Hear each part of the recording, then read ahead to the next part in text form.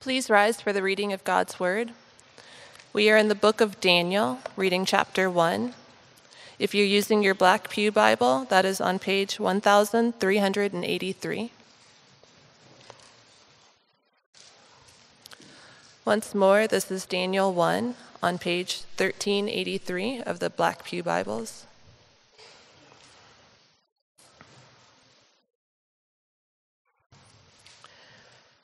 Daniel chapter 1. In the 3rd year of the reign of Jehoiakim, king of Judah, Nebuchadnezzar, king of Babylon, came to Jerusalem and besieged it. And the Lord gave Jehoiakim, king of Judah, into his hand, with some of the vessels of the house of God. And he brought them to the land of Shinar, to the house of his God, and placed the vessels in the treasury of his God. Then the king commanded Ashpenaz, his chief eunuch, to bring some of the people of Israel, both of the royal family and of the nobility, youths without blemish, of good appearance and skillful in all wisdom, endowed with knowledge, understanding, learning, and competent to stand in the king's palace, and to teach them the literature and language of the Chaldeans. The king assigned them a daily portion of the food that the king ate and of the wine that he drank. They were to be educated for 3 years, and at the end of that time they were to stand before the king. Among these were Daniel, Hananiah, Mishael, and Azariah of the tribe of Judah. And the chief of the eunuchs gave them names. Daniel he called Belteshazzar, Hananiah he called Shadrach, Mishael he called Meshach, and Azariah he called Abednego. But Daniel resolved that he would not defile himself with the king's food or with the wine that he drank. Therefore he asked the chief of the eunuchs to allow him not to defile himself.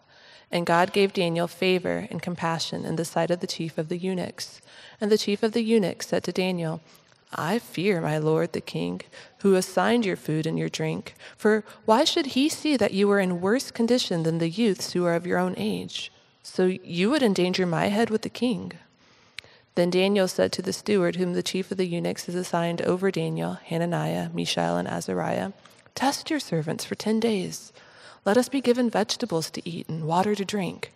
Then let our appearance and the appearance of the youths who eat the king's food be observed by you, and deal with your servants according to what you see.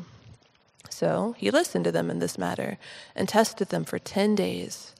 At the end of 10 days, it was seen that they were better in appearance and fatter in flesh than all the youths who ate the king's food. So the steward took away their food and the wine they were to drink and gave them vegetables.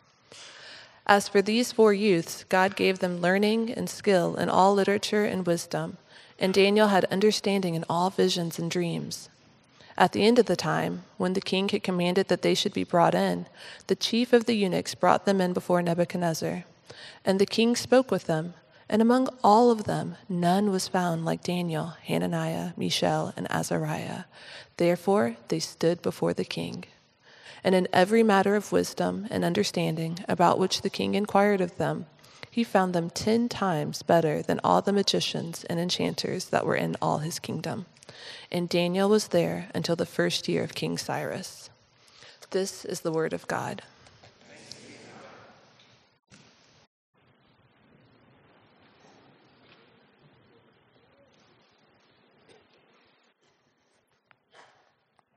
Let me pray for us once again. Father, thank you for this reading of your word. And now we pray for your Spirit to move and to do what only he can, to give us understanding and to give us hearts that are ready to receive your truth. We pray these things in Jesus' name. Amen. So we've started a new sermon series with the beginning of a new school year.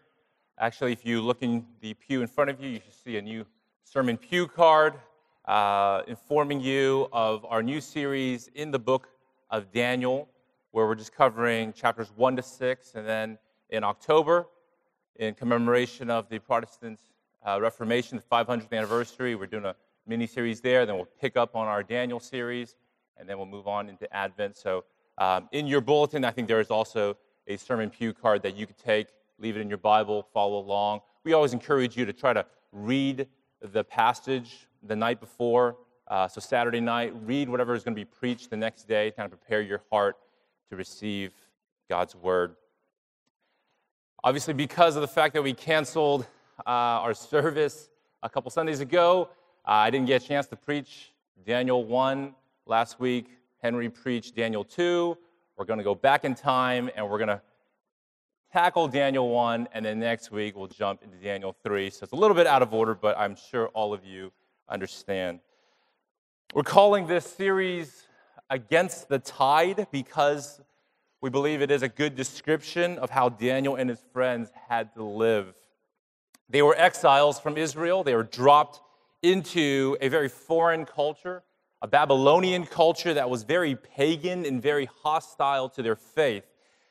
Now, these guys weren't just your average captives. We are told that they were handpicked from among the young men of Jerusalem. They were to be re-educated and raised in a particular way so that they would become thoroughly Babylonian.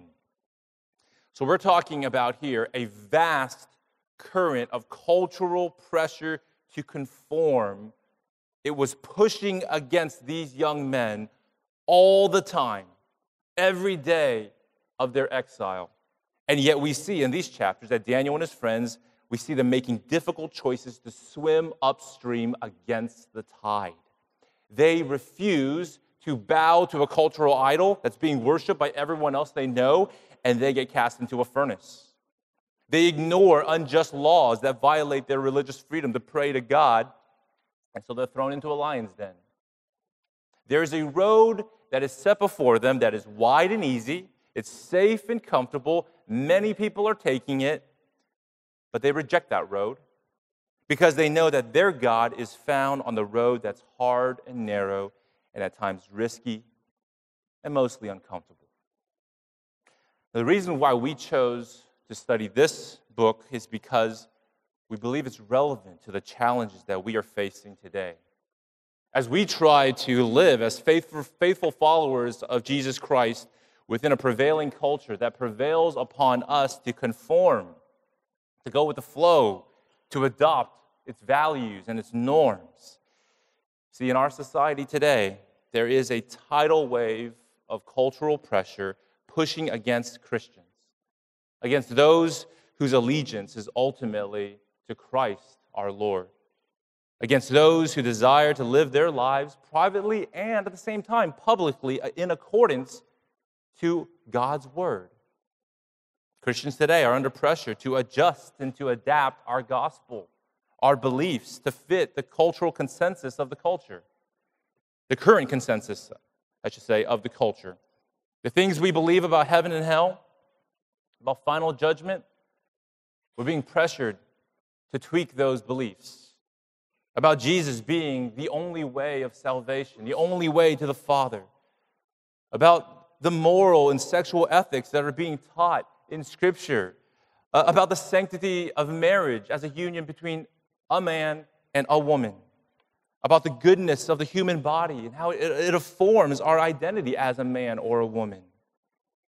These convictions, along with a host of others, are making Christianity today seem so backwards, so out of touch, so insensitive and unloving. Our views are viewed as ignorant, as bigoted. And so let's be honest. It would be so much easier to just go with the flow, to abandon these awkward beliefs and just join the moral revolution, to just ride the wave with everyone else. Unless you're contrarian just by nature, it never feels good to swim against the tide. It is hard. It is tiring. It is costly. It could cost you opportunities to advance in your career. It could cost you social capital. It could cost you cherished relationships. And so that's why, friends, we need, more than ever today, to hear compelling testimonies of people who love God, who submit to His lordship, and who seek to faithfully live their lives in accordance to His word, while at the same time being immersed in a highly secular culture. And that's why we're studying the book of Daniel. This morning, we're covering just chapter 1, and I know it's not as exciting as all the later chapters. It's quite tame, really. There are no heroic life or death situations, just just a request to eat vegan, essentially. Not very earth-shattering. So it is tempting to gloss over this chapter and, hey, let's move on to the good stuff. The stories that we all hear about as children growing up, listening to Daniel. No one talks about chapter 1. But I do believe that we need to pause here because there's a very important lesson being given to us. You have to realize that your faithfulness over the minor things now is what is preparing you later to handle the major issues. It was the quiet faithfulness of Daniel and his friends taking a private stand over matters of seemingly minor importance that prepared them and made possible their later acts of public courage when they were facing matters of life and death. And so what I'm trying to say is that we must not despise the day of small things. We must learn from it, and that's what I hope we can do today. I see 3 important lessons for God's people that are going to help us navigate the rough waters of our prevailing culture. I want to show you those 3 things. If you want to follow along, I've written them out for you in an outline in your bulletin. The first lesson is this: God's people have to swim in the ocean of culture, but they don't have to drink it. God's people have to swim in the ocean of culture, but they don't have to drink it. Unless you plan on living in a cave, unless you plan on living on a mountaintop, off the grid, all by yourself, friends, you cannot escape culture. You are swimming in it. It is the water all around you. Now, the word culture obviously could mean many things, many nuances. And so let's be clear here. When I speak of the word culture, I'm using it much like the Bible uses the word world, the world, with more of a negative connotation attached. It's the world that is opposed to God and God's people. It is the culture that is opposed in the same way. So that's how I'm using it here. So just as Jesus' disciples are told that they live in the world, but as he said to them in John 17, his disciples are not to be of the world, well, in the same way, we can say Christians are in, but not of the culture. You have to live in the culture, but you don't have to imbibe its values and its norms. So Daniel and his friends, they embody this principle faithfully and courageously. But first, we need to understand the context in which they operated, in which they lived. Now, the very first verse of the book grounds us historically in the year 605 BC. That was the year that Nebuchadnezzar of Babylon, he led his first campaign against the kingdom of Judah, besieging the capital of Jerusalem. Now, by this time in Israel's history, the kingdom was long divided into 2. And so the northern kingdom had already been defeated and demolished by the Assyrians, and that left just the southern kingdom of Judah remaining. And its king is, as mentioned in verse 1, was Jehoiakim. Now, at this point, Judah was really just a pawn on the world stage full of superpowers, including Assyria, Egypt, and Babylon. The latter, Babylon, being, of course, the fastest rising and the greatest threat to the security of Judah. In 605 BC, Nebuchadnezzar came to besiege the city of Jerusalem, and eventually the city surrendered. And many members of the royal family and the nobility were at that point deported to Babylon, and Daniel and his friends were part of that first deportation. Now, in this first campaign, there were 3 in total. The final one was the destruction of the entire city and the temple. But in this first one, Nebuchadnezzar didn't destroy the city. That happens in the third, and that's 586 BC. But in this campaign, he did ransack the temple. We're told in verse 2, Nebuchadnezzar ransacked the temple, took vessels from the house of God, and he placed it in, it says verse 2, in the treasury of his God, which is quite an insult, putting the spoils of war within the temple of Yahweh, now in the temple of some Babylonian false god.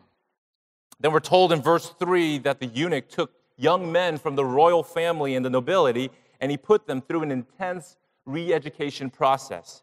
They took the cream of the crop, In verse 4, it says, youths without blemish, of good appearance and skillful in all wisdom, endowed with knowledge, understanding, learning, and competent to stand in the king's palace, and to teach them the literature and language of the Chaldeans. If you think about it, that was a very shrewd move on the part of the Babylonians. It was just part of a larger strategy for how they subjugate a conquered people. You see, after you defeat a nation, you could, if you wanted to, you could set up a government filled with your own officers. But then they would likely be resented by your conquered subjects. They would be viewed as foreign occupiers. And so the people will continue to resist against you. They will continue to rebel. You're constantly going to have to be dealing with insurrections and uprisings. And so instead, what you do is you play the long game. You take the educated elite. You take the educated elite from among these conquered people, especially the young who are impressionable.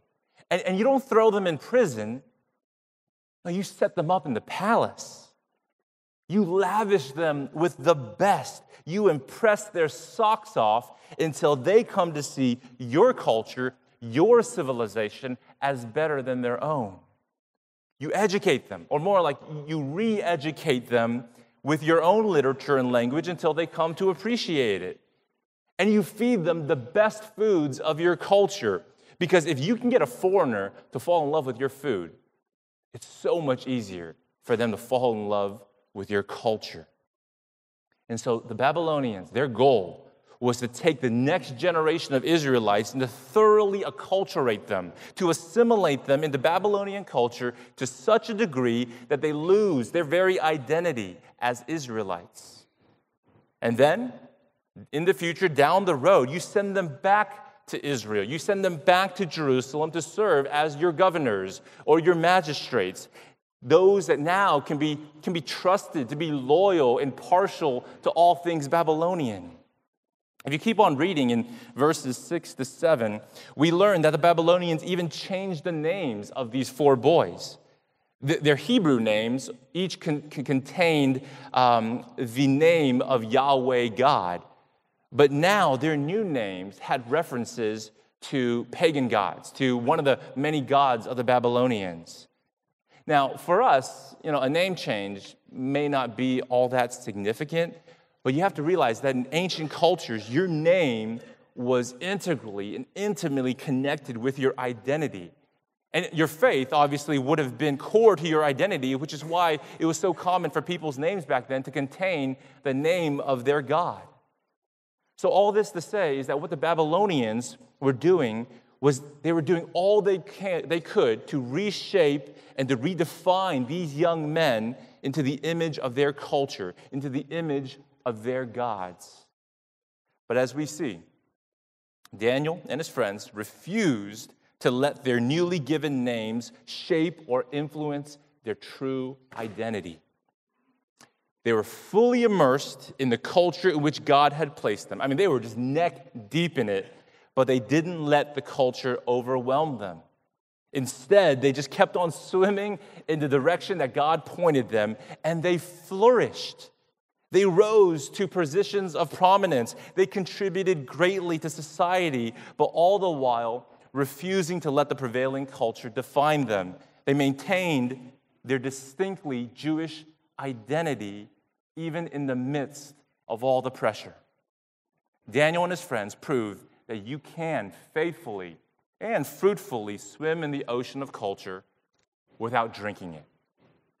And church, I believe this is really what we need to teach our young people. This is how we ought to train up our children. Because, friends, the enemy, he doesn't really change his ways. When he has a strategy that works, he just sticks with it. He's still using the same old strategy. How does he conquer a society? By targeting its young. Not by oppressing them, but by impressing them, enticing them with the best that this world has to offer. The devil wants to acculturate young professing Christians into the larger secular culture around them to the point that they begin to lose their Christian identity and to become altogether worldly, where their lives bear no distinguishing marks, or they end up just living a life that looks no different than a non-Christian. And that's why we need more of you. More of you who, like Daniel, for years have been swimming in the ocean of culture without drinking it. We need mature Christians to get involved in our children's ministry, in our youth ministry, our college ministry, helping these young people discern the culture, to how to live faithfully, showing them by your own example that it is possible. It is possible to be fully immersed in the culture and yet at the same time to live distinctly Christian lives and to maintain a distinctly Christian identity. You can be cultured and yet remain uncompromised. To those of you believers, especially you young believers who are feeling this tension, this pressure to follow the current of culture, I want to encourage you right now. I know it's hard to be a committed Christian on a highly secular campus, to be a committed Christian in a competitive work environment. It's hard. And I think the one thing that is going to help you to swim against the tide, to maintain your biblical convictions and your Christian identity, the one thing is a deep-rooted trust in the sovereignty of God. You see, I believe that's what Daniel and his friends leaned upon to get through. They leaned upon as they swam against the tide, this doctrine of the sovereignty of God. The prophets of old told them that they should look at their circumstances not through the eyes of man, but through a theological lens, to interpret this defeat and this deportation not as God's failure to preserve his people, but as a deliberate act in accordance to God's sovereign will. You see, in this entire chapter 1, God is barely mentioned. But when he is mentioned, he's not just passively observing things. He is actively doing things. In the 3 times that he is mentioned in chapter 1, it says that he gave. He gave. Verse 9, it says he gave Daniel favor and compassion in the sight of the chief eunuch. In verse 17, God gave the 4 youth learning and skill. God is the one doing. He's the one in charge. And the mention of God in verse 2 is really what stands out the most for us. Look at verse 2. And the Lord gave Jehoiakim, king of Judah, into his, Nebuchadnezzar's, hand with some of the vessels of the house of God. So apparently, to be in the hands of Nebuchadnezzar doesn't mean you've fallen out of God's. They are still in God's hands. He is still in complete control of the situation. He has his people exactly where he wants them to be.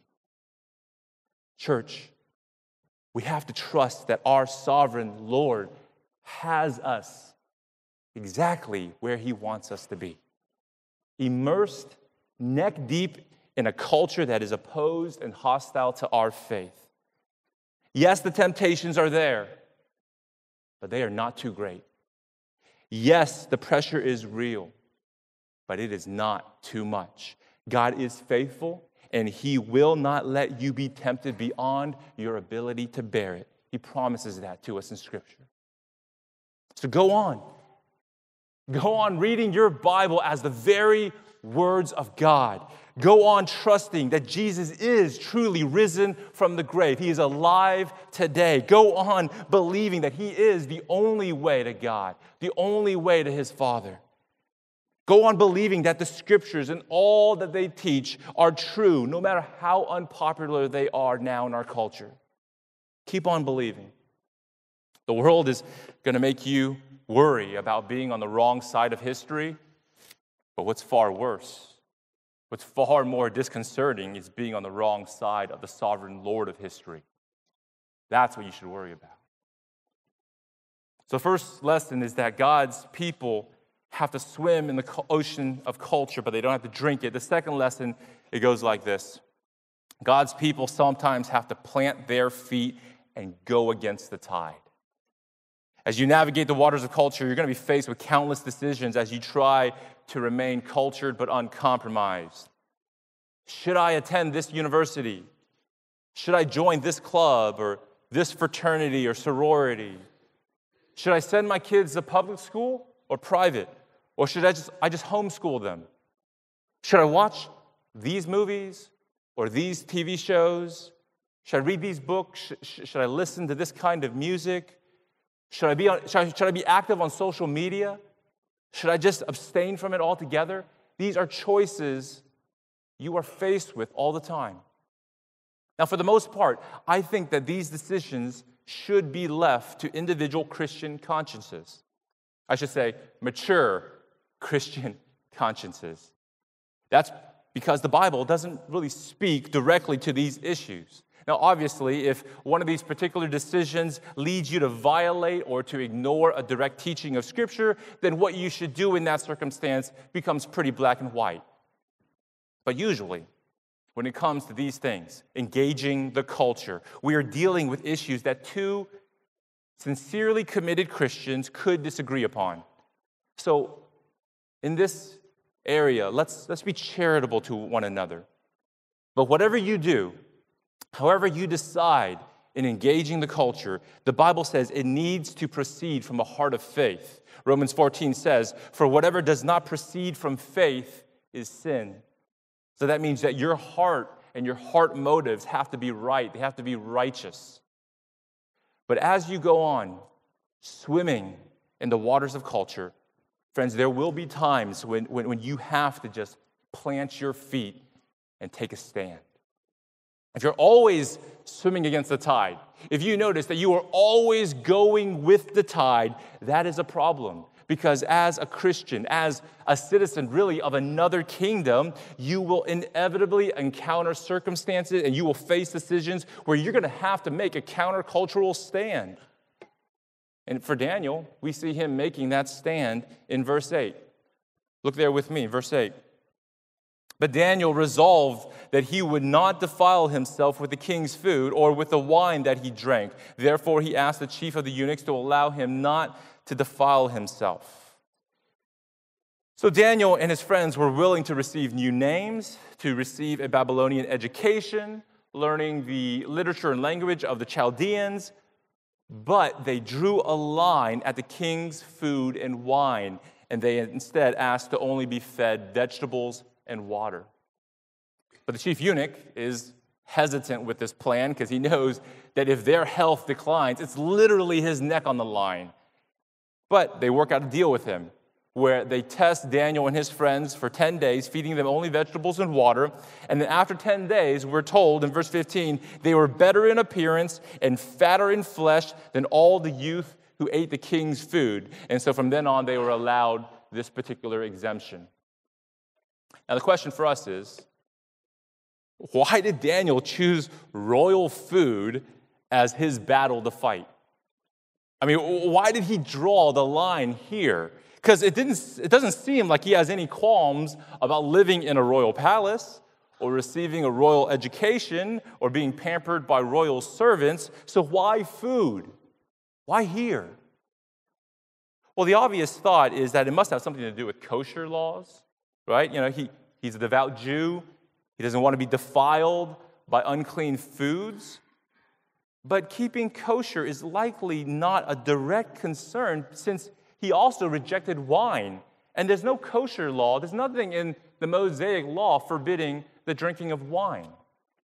Now, some would argue that the defilement probably concerned him because it had less to do with kosher, but more to do with the fact that these royal provisions would have first been offered to Babylonian gods. I think it's a safe assumption that the king's food and wine would have been served in the context of idol worship. And so Daniel doesn't want to eat food that has been sacrificed to idols.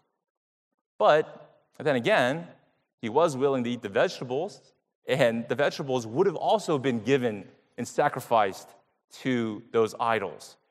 So what I'm trying to say here is that we don't exactly know his motivation for drawing the line at food.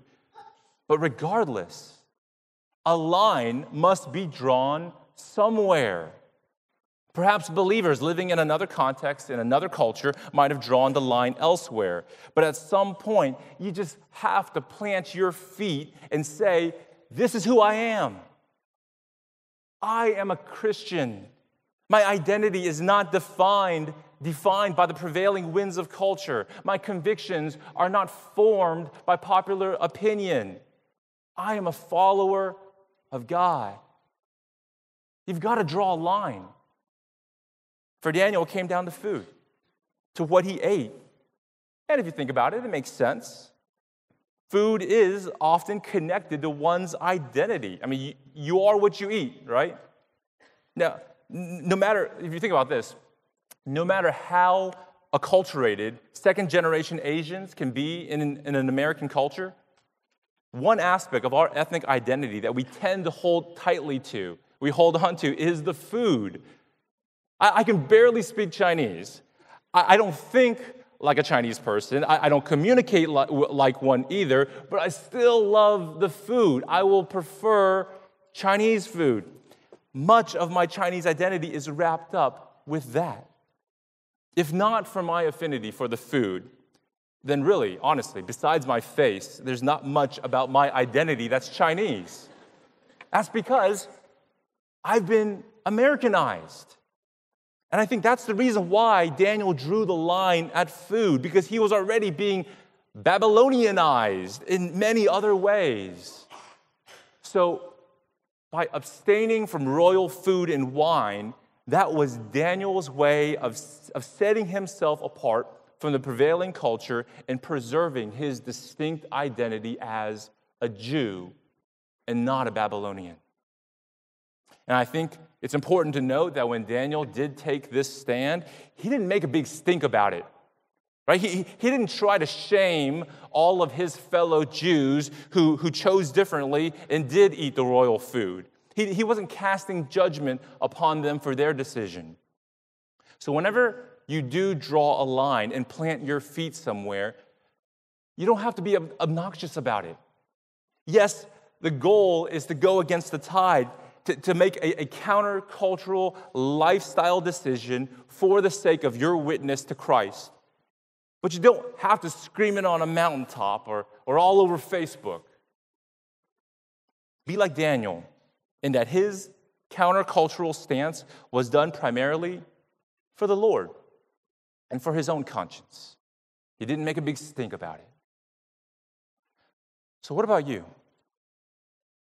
Christian, where is God calling you to draw a line? We live in a highly secular culture where the pressure to assimilate and to join the moral revolution is growing ever stronger. And so, friends, if you do not decide now where that line is going to be, you will most likely be carried along by the currents of culture. So make a stand. On what issues, in which decisions will you plant your feet on the firm foundation and start walking against the tide? Now, maybe it'll be related to your entertainment choices, the quality or the quantity of how much media you're ingesting. Maybe it'll be with your speech, avoiding the use of foul language, toning down the coarseness of your humor, your sarcasm. Maybe the line you draw will be related to how you educate your children or how you actively disciple them instead of outsourcing that job to the church staff. Or maybe you'll go against the tide of unbridled consumerism and you'll resist just keeping up with the Joneses. And instead, you will live a life of simplicity, very well within your means. I know it's not going to be easy. Walking or swimming against the tide. Have you ever tried that? It's never easy. But it is rewarding. As we saw in verse 15, these 4 youth passed that 10-day test, and they maintained great health despite a vegetarian diet. And of course, the lesson here is not that it's healthier to be a vegetarian. I mean, come on, who believes that? The lesson is that God is faithful to intervene to prove that man does not live by bread alone, but by every word that comes from his mouth. That's the lesson here. The point is that you will not come to harm if you abstain from certain aspects of culture. There is no harm in not knowing anything about that show that your colleagues are all chatting about around the water cooler. There is no harm in being inactive on social media or not even owning a smartphone. I know some of you teens, you feel like you will be an outcast. You will be a social leper among your peers if you don't have an iPhone like everyone else. Daniel is saying, no, you will not come to harm. It is no harm. So have courage. Draw a line and trust that God will crown your faithfulness. He sees your quiet obedience and your humble courage to go against the tide. He honors your effort to preserve your distinct identity as one of his own, as one of his children. He sees that. He honors that.